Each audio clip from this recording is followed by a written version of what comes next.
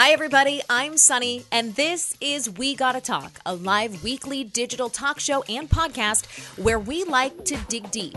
Real talk, big topics. Now, let's dig in. Hey, everybody. Welcome to We Gotta Talk. I am Sunny, and I'm so glad you're here. Episode 2 of Sperry coming at ya hot. You know, I was driving and trying to upload the last episode and was desperately searching for a title so I could quickly get that first episode up. And Sperry was the best that I could come up with, but to be honest, I think it's kind of good. You know, I'm one for a play on words, and we love it. We're here to dissect and to psychologically analyze from a complete amateur's perspective all of the thoughts and emotions behind Prince Harry's new memoir, Spare. I will say this, there have been so many headlines that have come out since this book was released that make it really difficult to focus on only the book. Like, I want to talk about the fact that he just came out and said he wants to teach his family a lesson and that they know what they did and they need to apologize. I mean, there's so many juicy things happening in the context of this individual that it's going to be really hard. It's going to be hard to focus on the book because there have been so many bits and bots that have been taken from his recent interviews that I feel like are just really juicy. And hopefully we can sort of work those headlines in as we talk about this. But I want to just quickly note that what we're going to be covering in this episode picks up at about part 1, chapter 38. This book is long. Guys, long. Like, I believe the total listen time on Audible was 15 hours. I don't typically listen. I like to read, but I don't have that kind of time to sit and read this book if I want to get these episodes out in a timely manner. And also, you have the added benefit of hearing someone tell their own story when it's so personal. I like that. I do not like a fiction book in Audible. It's very distracting. I don't know what kind of audio equipment they use, but the S's and the T's, they sound weird and muffled sometimes. But this listening experience has been really great. And anyhow, so however you're consuming the book, just a heads up that that's how I'm listening. And yeah, let's get into it. Episode 2 is going to cover the tail end of part 1 of the book and about half of part 2. So the big themes here as we get into this section are his time in the military, his first girlfriend and love, Chelsea Davy, and essentially just growing up. This is the Bildungsroman portion of the memoir, if you will, which, if you recall, I might be the only dork who does, from like 9th grade English class. It's like a novel that talks about someone's formative years, like how they spiritually grow. It's their spiritual arc. And this covers the point in time from Harry graduating high school and taking his gap year and going into the military. So it takes you from, 17 through, I'm at the point now where he's about 25 years old. And it's all about the transition from childhood to adulthood. And in very typical Harry fashion, it's presented in a really complex, sort of emotionally detailed way. I have to say, listening to him tell his story and his voice it just adds an element. Like, you hear the emotion coming through as he's reliving some of this stuff. So as far as books to listen to versus read, try to listen, because this one you get that added benefit of sort of feeling his emotions as he talks. Okay, let's pick up chapter 38. It was no secret I wasn't the family scholar. Through a process of elimination, Harry and his father arrive on the army specifically to be his next stop after graduating. But he has a little bit of time to finish at Eton, and he has his gap year coming up. But in this part of the book, we sort of pick up on him reconnecting with his father. There are certain points of this book where you don't get the impression, put it this way, that Prince Charles at the time is Prince Charles and Harry are, texting each other, like calling to check in. Me, I call my mom every day. What are you doing? We talk for an hour while she's making soup about, I don't know, how to get a stain out of laundry. I mean, it's just like pointless conversations. You do not get the impression that Harry and his father talk unless there's a big point coming up in their life. Like, talk deeply, I mean. or connect and essentially deliberately reach out to one another unless there's something big happening. Like, he's graduating. So like we got to sit down and talk about this. But we don't get the feeling, and this is part of the wounding of Harry that he is putting on display time and time again in this book. We don't get the impression that there's this, hey, you can call me whenever, bud, mentality happening here. So this conversation with his father, which kicks off this portion of the book that we're going to be talking about today, is interesting because they seem to, again, this is just an observation, connect so rarely on this deep emotional level that it's sort of almost, you get the impression that it's frustrating for Harry to have some of these conversations because those points he realizes, God, we really don't connect, or my dad really isn't that emotive, which Harry clearly is a very emotional and complex sort of expressive, I guess, person. I think we're all complex. It just depends on how much we choose to sort of outwardly show that. So yes, his dad says the army sounds like just the thing. Harry says it would be an homage. Okay. So wait, let's go back here for 1 second. So before he graduates, and we'll get back to his gap year, he had to act in a play at Eton before he graduated. It was a requirement to graduate. And you hear him go through this whole thing like, oh my gosh, I never knew this. And like, what am I going to, I'm going to be up on stage. I'm not comfortable with this. Turns out the play that he would be acting in was Much Ado About Nothing as Conrad, a character which he describes as a drinker, loyal but also immoral, above all a sidekick whose main role was to give the audience a laugh or two. Wow. He says he was assigned this role by his instructor, and he couldn't help but pause and think if there were any sort of comment, if there were any, if there was any commentary between the character chosen for him and his real life self. This was the time in the book where he talks about being pegged as the party prince and whether right or not, being cast as the foil to the character of his brother, who very publicly at least, was very stoic and calm and had not a party vibe to him. And Harry really struggles with this.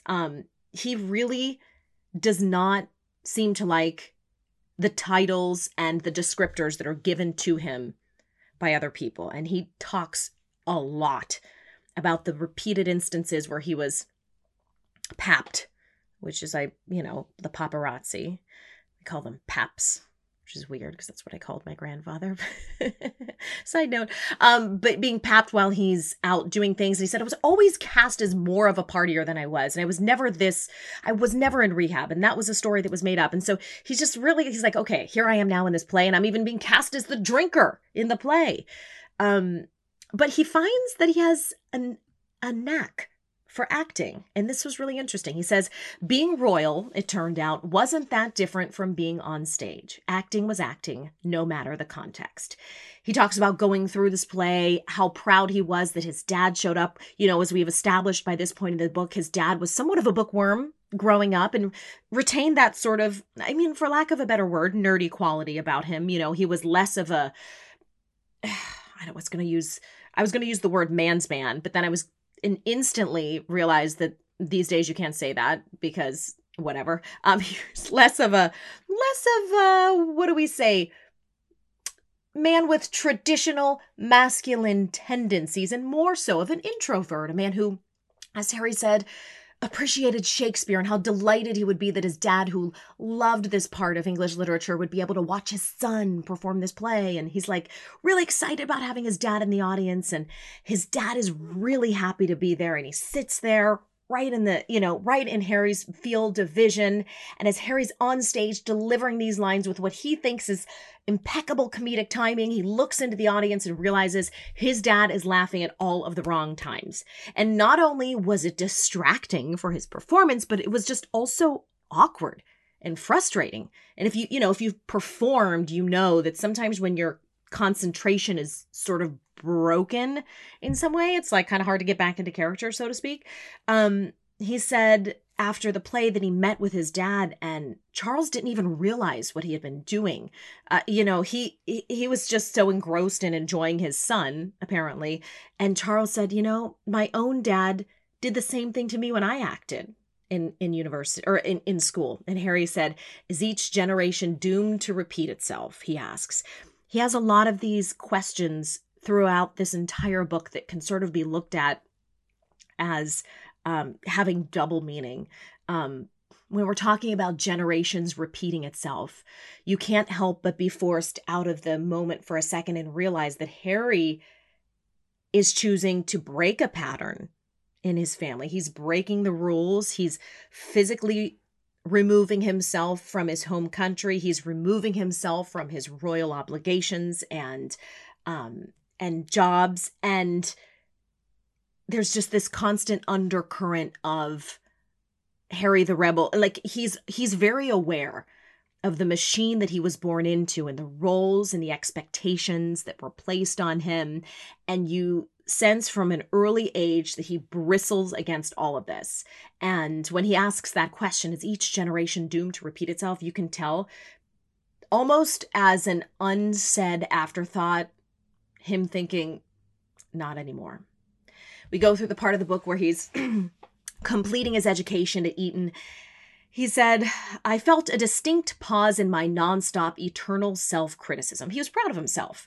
And then the axe drops. Again, through the press, an accusation that he says was completely false. He was accused of cheating. I believe it was an art exam, final exam, which he says in the book, like, how could you even really cheat at art? He was eventually cleared of the charge, but he says he felt deflated. The damage was done. The accusation stuck. He says he was so frustrated by this accusation and by the latest in a string of false headlines that have come out about him that he wanted to hold a press conference and tell the world, I didn't cheat. But he had to go along and not complain. He said the don't complain, don't explain rule was held. And that's when he says the caricature of Prince Thicko started. He's being cast in a role that he hated. Thicko, like you're thick, you're dumb. Just kind of sad. And he brings up a really interesting observation when he's talking about this latest headline, this cheating headline that eventually is proven false. And he said, it's really difficult to live by the don't complain, don't explain policy and to be told to completely ignore the media when in reality, British papers were everywhere in the palace. Now, I had the impression that the royal family would try to distance themselves as much from that coverage as possible. It was kind of surprising to me that, I mean, I guess you do have to know, you have to sort of have a pulse on the people that, whose opinions of you matter the most to sort of dignify your existence. But it really didn't occur to me that they would have these rag sheets in their palace. It's wild to me. I'm like, oh my gosh, they read the Daily Mail. Like they're going through their Daily Mail app too, and their Mirror or whatever it is. I found that to be interesting, and you can understand how frustrating it would be to constantly be told, don't complain, don't explain, when the very people closest to you are looking at that same coverage and being swayed in one way or another by those headlines as well. So that's really interesting. So thus begins Harry's gap year, the break between high school and universities. The first thing Harry would do in his gap year is go to live with friends of his mom on an Australian farm. He was going to be a jackaroo. A jackaroo is Australian slang for a cowboy. So it's like you work with the sheep and the cattle on the land, and you keep things in check. You're like an outdoorsman, right? You're like herding. Do I sound so stupid? I have absolutely no technical terms to describe what it is I'm trying to say, but you get the point. They ride around on horses and they like make sure the cows don't wander far. He talks a lot about how it was so different from home. Everything from the landscape to the weather to the fact that he was fully undercover and unreachable by the press for the first time in his life. He said because of the connection of this family to his mom, he really struggled to find things to talk about other than her. But what he did eventually find a lot of solace in was his work. He said work, that was what the hills had to offer, and it distracted him. He says, You had to be a whisperer of the animals. You had to read the sky and the land. He would get up early, hours before dawn. They had to round up stray cattle after daylight rose, and he had a lot of solitary time, he said, being around animals and being on the land. He says, cows need their space. I felt them.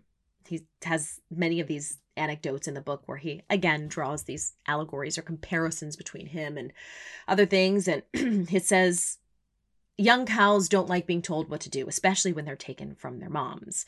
They got emotional, and Harry says he was sympathetic and swears the cattle could sense it. So he did not end up making a good jackaroo in certain circumstances, because he says the male cows would get emotional being taken from their moms, and that triggered something in him, and he had sort of a difficult time, pulling them away. Let's see here. Oh, this is the origin of the nickname Spike as well. So I don't know, I'm sure you're familiar if you've followed any royal coverage over the years, but people wondered where that nickname came from.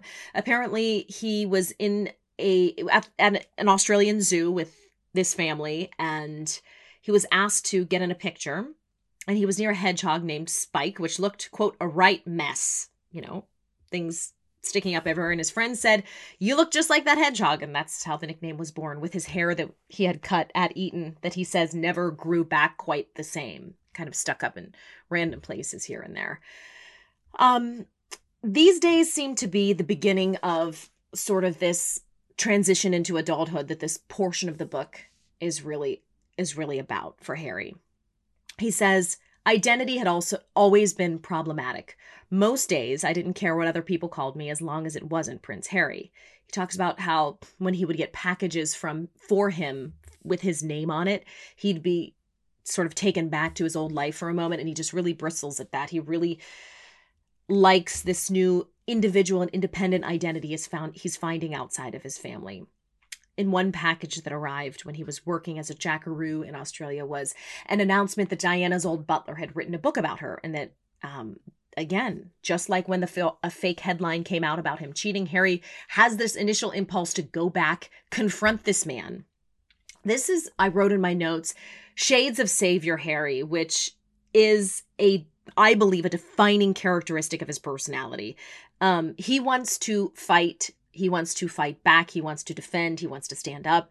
And I wonder if, because he couldn't defend his mom and because he couldn't prevent the tragedy that happened to her, that he'll spend the rest of his life trying to fight anyone and anything that threatens his peace in any way. He calls it the red mist, and that's his anger, his desire to fight back, that, a mist sort of clouding his eyes, and he just wants to react and come back and defend and fight. And that's another instance where you see that he has been stifled in his ability to speak out and react, and in his eyes, defend his honor, defend the honor of people he loves. And it's so interesting to contrast that to today's Harry, who has been on what many would say a months-long purging of feeling and emotion, that one can only get the sense that he's been waiting his whole life to do this. Everybody keeps asking, well, why doesn't he just shut up? Well, this is why. This is obviously why. If you listen carefully to this book, during so many moments of his childhood and of his adolescence and his time as a young man, he is told you cannot react, you cannot respond. He is told to deny that thing that seems to be so innate to him, to speak up and defend. And now that he is no longer in the family, you can finally understand why, or in an official capacity, I should say, you can understand why that's all he wants to do. This has been bottled up in Harry for decades. So who knows how long it'll continue? I mean, but when you start to see the many instances in which Harry feels that he had been silenced unjustly, you can begin to understand why he cannot stop talking now. We cover the point where he comes back to Britain. He met a page 3 girl at a bar. That's like I think like a page 6 here, just like double the number and cross the ocean, like a star. Talks about how the press found out. He was disgusted that they were looking down on her for who she was. He just rages against classism. and the thought that some people think they're better than others. This to me is one of Harry's greatest qualities. How cool is it that a person born to the ultimate privilege recognizes the thing that, we've been saying forever over here, that every man is created equal. No man is better than the next. And that our ability to work and, create our own success defines us as individuals, not where we're born, to whom we're born, or how we're born, but what we do with that life after we're born. And he just, who knows how the rest of the royal family is, or if they really are as, what's the word I'm looking for, snobby, as you get the impression he's painting them as. But he really gets pissed when people around him are making jokes about people not having the same amount of money or the titles, he seems like a down-to-earth kind of chap. You know what I mean? Chapter 44, he talks about having to give an interview to the, quote, dreaded press, talking about how in the week of his mother's death, everyone had agreed that the press was a pack of monsters. But he has to fulfill these obligations. He can never quite say what he wants to say, is part of the problem. So he goes through these various points in his military career where he's compelled to give these interviews to the press, and you can just sense the utter disgust in the fact that he truly, truly loathes them. In chapter 45, we talk about his meeting Chelsea Davy. So we remember her, right? If you've seen any sort of even sprinkle of royal coverage over the years, you've probably seen pictures of him with this pretty blonde girl. She was different, he says, and that kept coming up again and again throughout this portion of the book. Quote, she seemed wholly unconcerned with appearances, with propriety, with royalty. Unlike so many girls I met, she wasn't visibly fitting herself for a crown the moment she shook my hand. She seemed immune to that common affliction, sometimes called throne syndrome. It was similar to the effect that actors and musicians have on people, except with actors and musicians, the root cause is talent. I had no talent, so I had been told again and again, and thus all reactions to me had nothing to do with me. They were down to my family, my title, and consequently they always embarrassed me because they were all so unearned. I always wanted to know what it would be like to meet a woman and not have her eyes widen at the mention of my title, but instead to widen them myself using my mind, my heart. With Chelsea, that seemed a real possibility. Not only was she uninterested in my title, she seemed bored by it. Oh, you're a prince. Yawn. Better yet, she was remarkably uncurious. End quote. Now, Chelsea was the daughter of, I believe, a couple who owned a, Chelsea Davy parents. They owned a, what's the word I'm looking for? Like a plot of land. What's the word I'm looking for? Like something to do with animals. He's a South African farmer. We'll find it. Anyway, she was born and raised in Africa. You get the sense that she was truly of the land. She's from Zimbabwe. Her parents, in one point, Harry explains them in greater detail, but I believe his words were, you couldn't have put together better potential in-laws than them. Oh, gosh, I'm like, oh, don't let Megan listen to this part. I mean, listen, the irony of him going from a woman with, and this is no hate, no shade to Megan's, just don't. But these are cold, hard facts. The irony of going from dating a woman who had a very close and traditional relationship with her parents that Harry seemed to love and want to be around, to marrying a woman who has, with one of her parents, a broken relationship. And not only a broken relationship, but a broken relationship that played out on the world stage and sort of, kind of cast a shadow on him and his family in the process. It's not lost that you have to, yes, it's not lost the sort of differerences between the father-daughter relationship between these two pivotal and important women in his life. They told Harry, I think your body was born in Britain, but your soul was born in Africa. This is the point in the book too, where we get into his father finally marrying Camilla. Go back to the point in the first part where we discussed his really complicated feelings that he had about Camilla, sort of knowledge that this was a woman who made his dad tremendously happy, but also who was the third wheel, the third person in the marriage, and who, in his mind, was, if not directly responsible for his mother's death, you never hear him drawing that conclusion, was at least partially responsible for the unrest that led to Diana's leaving, that led to her being gone sooner than she should.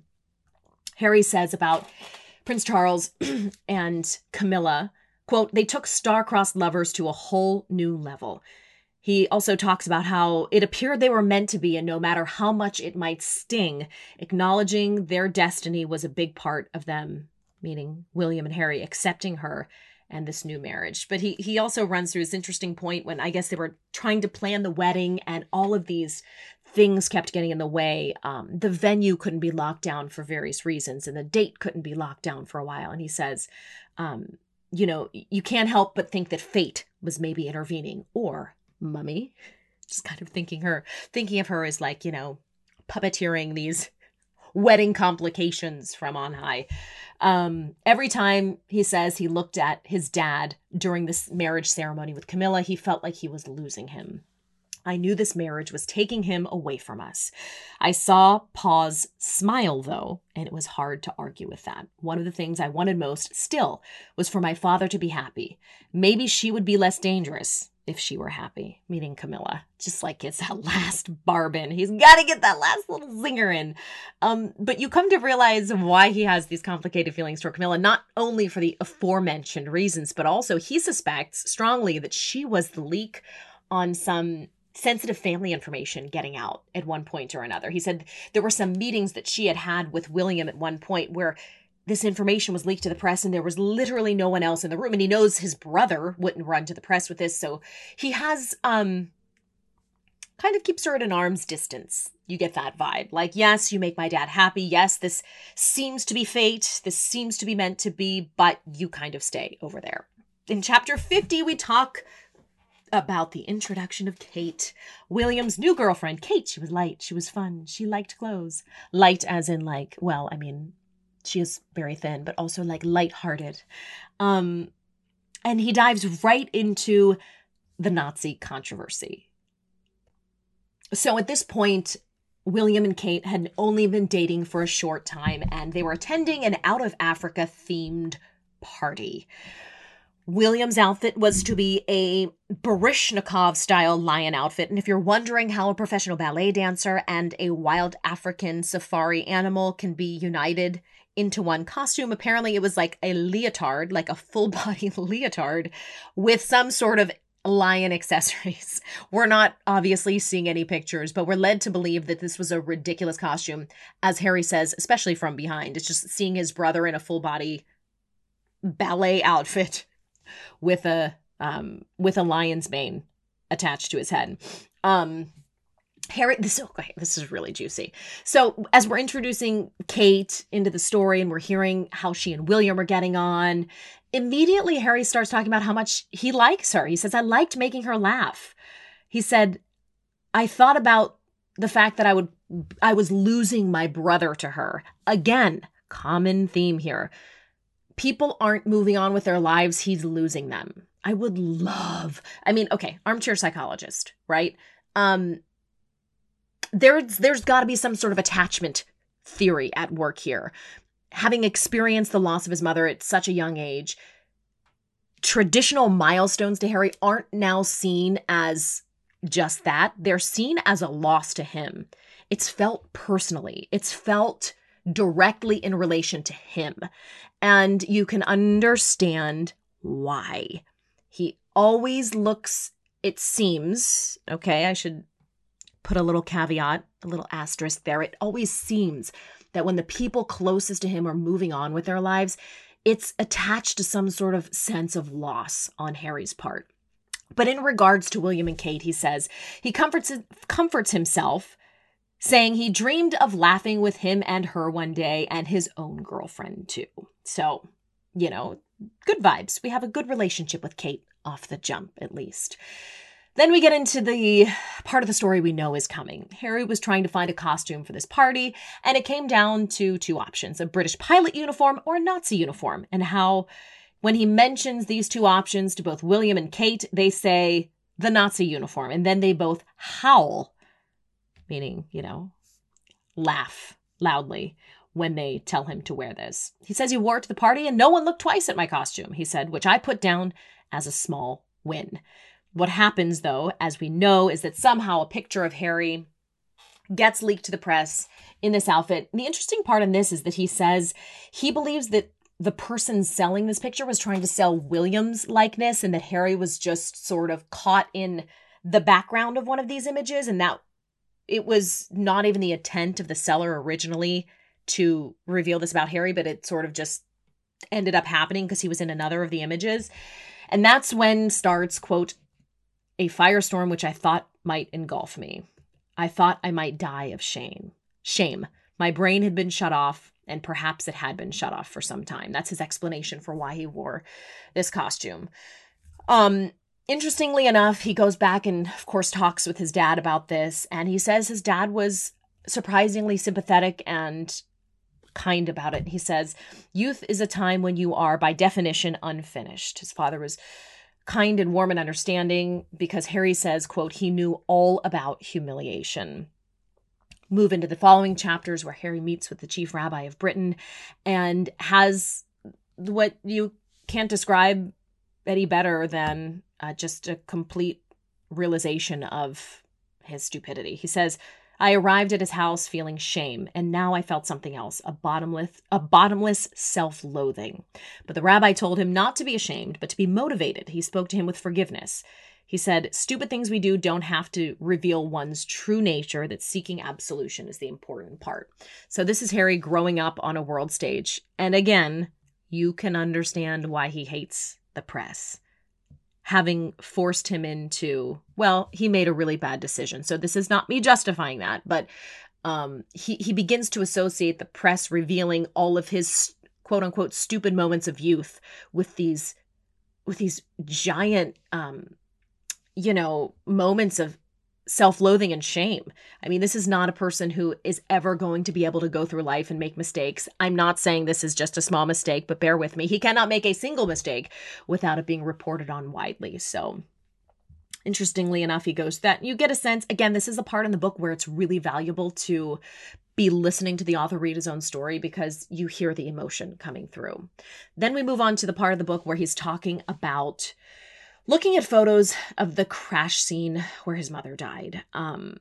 Throughout this part of the book, we hear a little less directly about his mother and how she passed and his anger toward the press, but it sort of pops up in random moments because he's still in this portion of his life where he believes that this could potentially not be true. Like I said in the first part, he thought that there was a chance when he was young that his mother was not dead and that she was hiding out, waiting for things to calm down so that she would come back, get her boys, and go back to life. It's truly, truly heartbreaking. And Harry, as he grows, starts to realize that part of accepting the reality of his mom's death might have to include seeing proof of it. So he is given from a trusted member of the palace photos of the crash scene. He says he only began to realize as he was looking at them that these quote unquote golden halos that were showing in and around the crash scene were in fact the flashes of the paparazzi's cameras. Not one of them was checking on her. They were just shooting. The last thing Mummy saw on this earth was a flashbulb. I stared, trying to make myself cry, but I couldn't because she was so lovely and so alive. So he slams these photos shut and he goes back to that coping mechanism where he talks about maybe there's a small chance that she's still out there alive and hiding. He says the photos really didn't show much. He talks about how beautiful she looks, even in these photos near death. It's really wild. It's really powerful and intense. Now we get back into Harry going back to Britain, graduating from the military academy. And this was interesting. So he goes through, starting around chapter 53 and beyond, his military experience, pushing himself, learning to push his physical boundaries, learning to be broken down only to be built back up, not as Harry the royal, but as Harry, a member of the army, a brother in arms. And it's really powerful. I think he dedicates so much of his book. And again, I'm on chapter 38 right now, I believe, in part 2, and it's still covering his military experience. So there's a lot about that here. But this military experience was great for Harry because this was a moment where he defines himself as an individual outside of his family, where his accomplishments in the physical realm and even in the emotional and mental realm, the pain that he's able to endure and the challenges that he's able to overcome finally puts him, he believes, at par or even better than his brother. He said, for one brief moment, Spare outranked Heir. So this is the part where we go with him to his experience in Afghanistan. And he says at one point, please put me on the battlefield where there are clear rules of engagement. In various points of this portion of the book, there's a lot of complication getting Harry onto the battlefield. And I don't want to go through all of them, but at various points, because of his title and who he is, he cannot, as soon as his location is revealed, he has to be pulled from battle. So we go through this first whole part of him serving in Afghanistan. And again, this was when he was in the military as, I believe, an forward air controller in 2007 and 2008, when his location is compromised, which he says was initially published in a small newspaper and then republished on the, quote, worthless website of another reporter, and his location is compromised, then he has to come out. He goes back into training, comes back, spends some time in Britain, and then he goes to retrain as an Apache pilot and ends up serving again between September of 2012 and 2013. The relationships that he has with his brothers serving and with the people who are, I don't even know what to say, his superiors, I guess, military superiors that help train him, for example, with the Apache chopper, he has really powerful connections with some of these men outside of his family. Again, he is reaching for, it seems, a connection with these people that he has said time and time again is not present in his own family. So this portion of the book, and I'm going to round things out shortly, and then we will come back and finish things out, hopefully with one final episode. But this portion of the book also covers his breaking up with Chelsea. So between, I believe, his first and second tour in Afghanistan, he comes back home and realizes that through visiting her several times in Africa back and forth, that this is just not going to work. And he says, I would never want to put her through what it would take to stay by my side. And so they break up. He comes back to Britain. He starts training for his second deployment. And that's where I'm at right now. And that's where we're going to come back to in episode 3. But let's just briefly talk about what we think in general of Harry's endless media blitz. And we'll wrap things up on this note and come back to discuss some final thoughts with the final episode of Sperry. I have said this from the beginning. I am a real fan of vulnerability, and I think it shows something really strong about an individual when they're willing and able to expose parts of themselves that may not be appealing to the public, right? Especially when you're in a position like that. I worry as I'm continuing to listen to this that, especially considering there could be another book in the works from Meghan, that we are, gosh, this is hard to say because I'm not even through the book, but that we're past the point of appreciating that. And it's starting to feel a little gratuitous. Who knows? These are just my thoughts as I'm, like I said, about 2/3 of the way through the book. And it's hard to say because I'm not even done. Like the revelations don't even end here. And he came out on another recent interview and said he could have filled an entire second book. In fact, I believe he said he cut 400 pages from this manuscript. So not only could he tell other stories about his family, but he already has, and they exist somewhere else. This brings up the really, really important question that I think I've been ruminating on as I'm going through this book and I'm at this point. At what point does someone's right to freely express their story come in direct conflict with other people's right to privacy? And I think this is something that, royals or not, we should all ponder at some point with social media and the access we have to other people's quote unquote stories these days. Not all of us are sitting here writing novels and memoirs and exposés. However, a lot of us every day, whether we consider it or not, are revealing bits of important information about other people through our social media, through our, even when I'm recording a podcast, I try to be very, very aware of the fact that the things that I share personally about my children, about my family and friends, for example, respect their right to privacy. And that's where we get really, really messy with Harry and his family. I said in the last episode, I don't know how a reconciliation could realistically happen after this. I tend to still feel that way. Being at this point in the book, I'd like to sort of check back in on that feeling as we go through. I think it would take at this point not only a sit-down conversation, which Harry seems to insinuate at multiple points in not only this book, but interviews, that his family is either incapable or totally disinterested in. So yeah, I'm really trying to look at this from the other perspective, because I never want to put these episodes out as either a full support of one side or a full condemnation of the other. If I'm being honest, like I said before, I'm probably more of a Meghan in life. I think realistically, a lot of us Americans are. We're not, I don't know, we're not born with the same reverence for the royal family and that type of tradition that they are over there. And so I understand where they're coming from more than ever. And I continue to sort of be supportive of the fact that sharing this information can be a real important step in healing.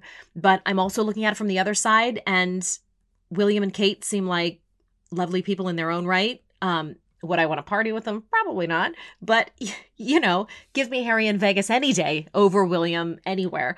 But I'm not sure that I know, not even that. I know that they don't deserve this either. A partial telling of their own identity through the eyes of another person. I can only imagine what would come out about me if I let only my parents tell the story, or my sister tell the story, or my husband tell the story.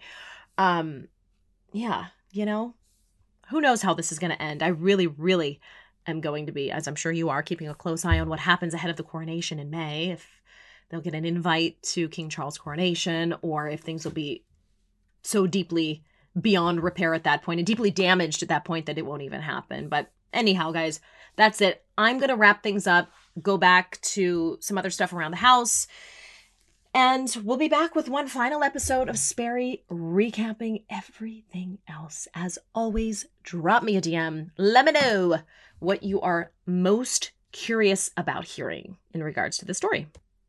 Oh, wait. Okay, before I go, I already asked that question, and a couple of you already sent some really interesting thoughts in. Okay, so I asked what people thought about it so far. Someone wrote back on Instagram saying, I'm impressed by his fairness so far.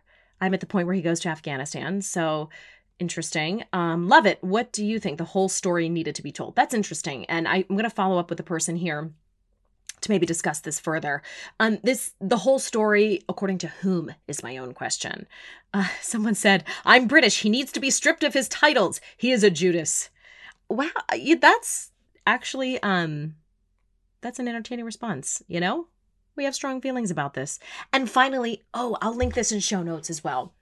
As a journalist, I have been watching and listening to these interviews with great interest, because I share the same thought that this final commenter made, which is submitting this article that Emily Giffen wrote about the questions that actually should be asked of Prince Harry. So let's find this. Emily Giffen. She put this on Katie Couric Media, so katiecouric.com. And these are the questions that we should be asking him. I'll link this as well. You mentioned in the preface to Spare that your father and William didn't know why you felt the urgent need to leave the UK, and the book was a vehicle to explain them. Was reconciliation one of the goals in the book? And in hindsight, do you think you have increased the probability of reconciliation, or has sharing it with the world jeopardized that?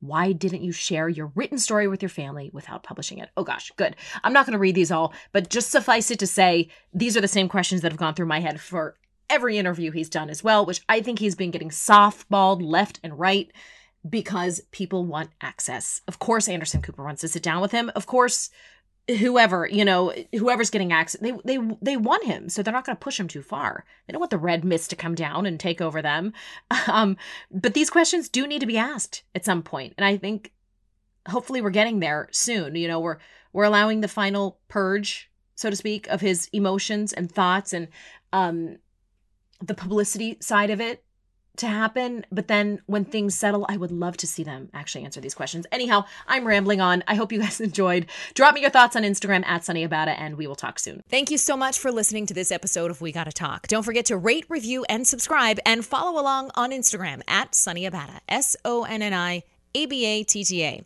All of the latest blog posts are at wegottatalk.com/blog.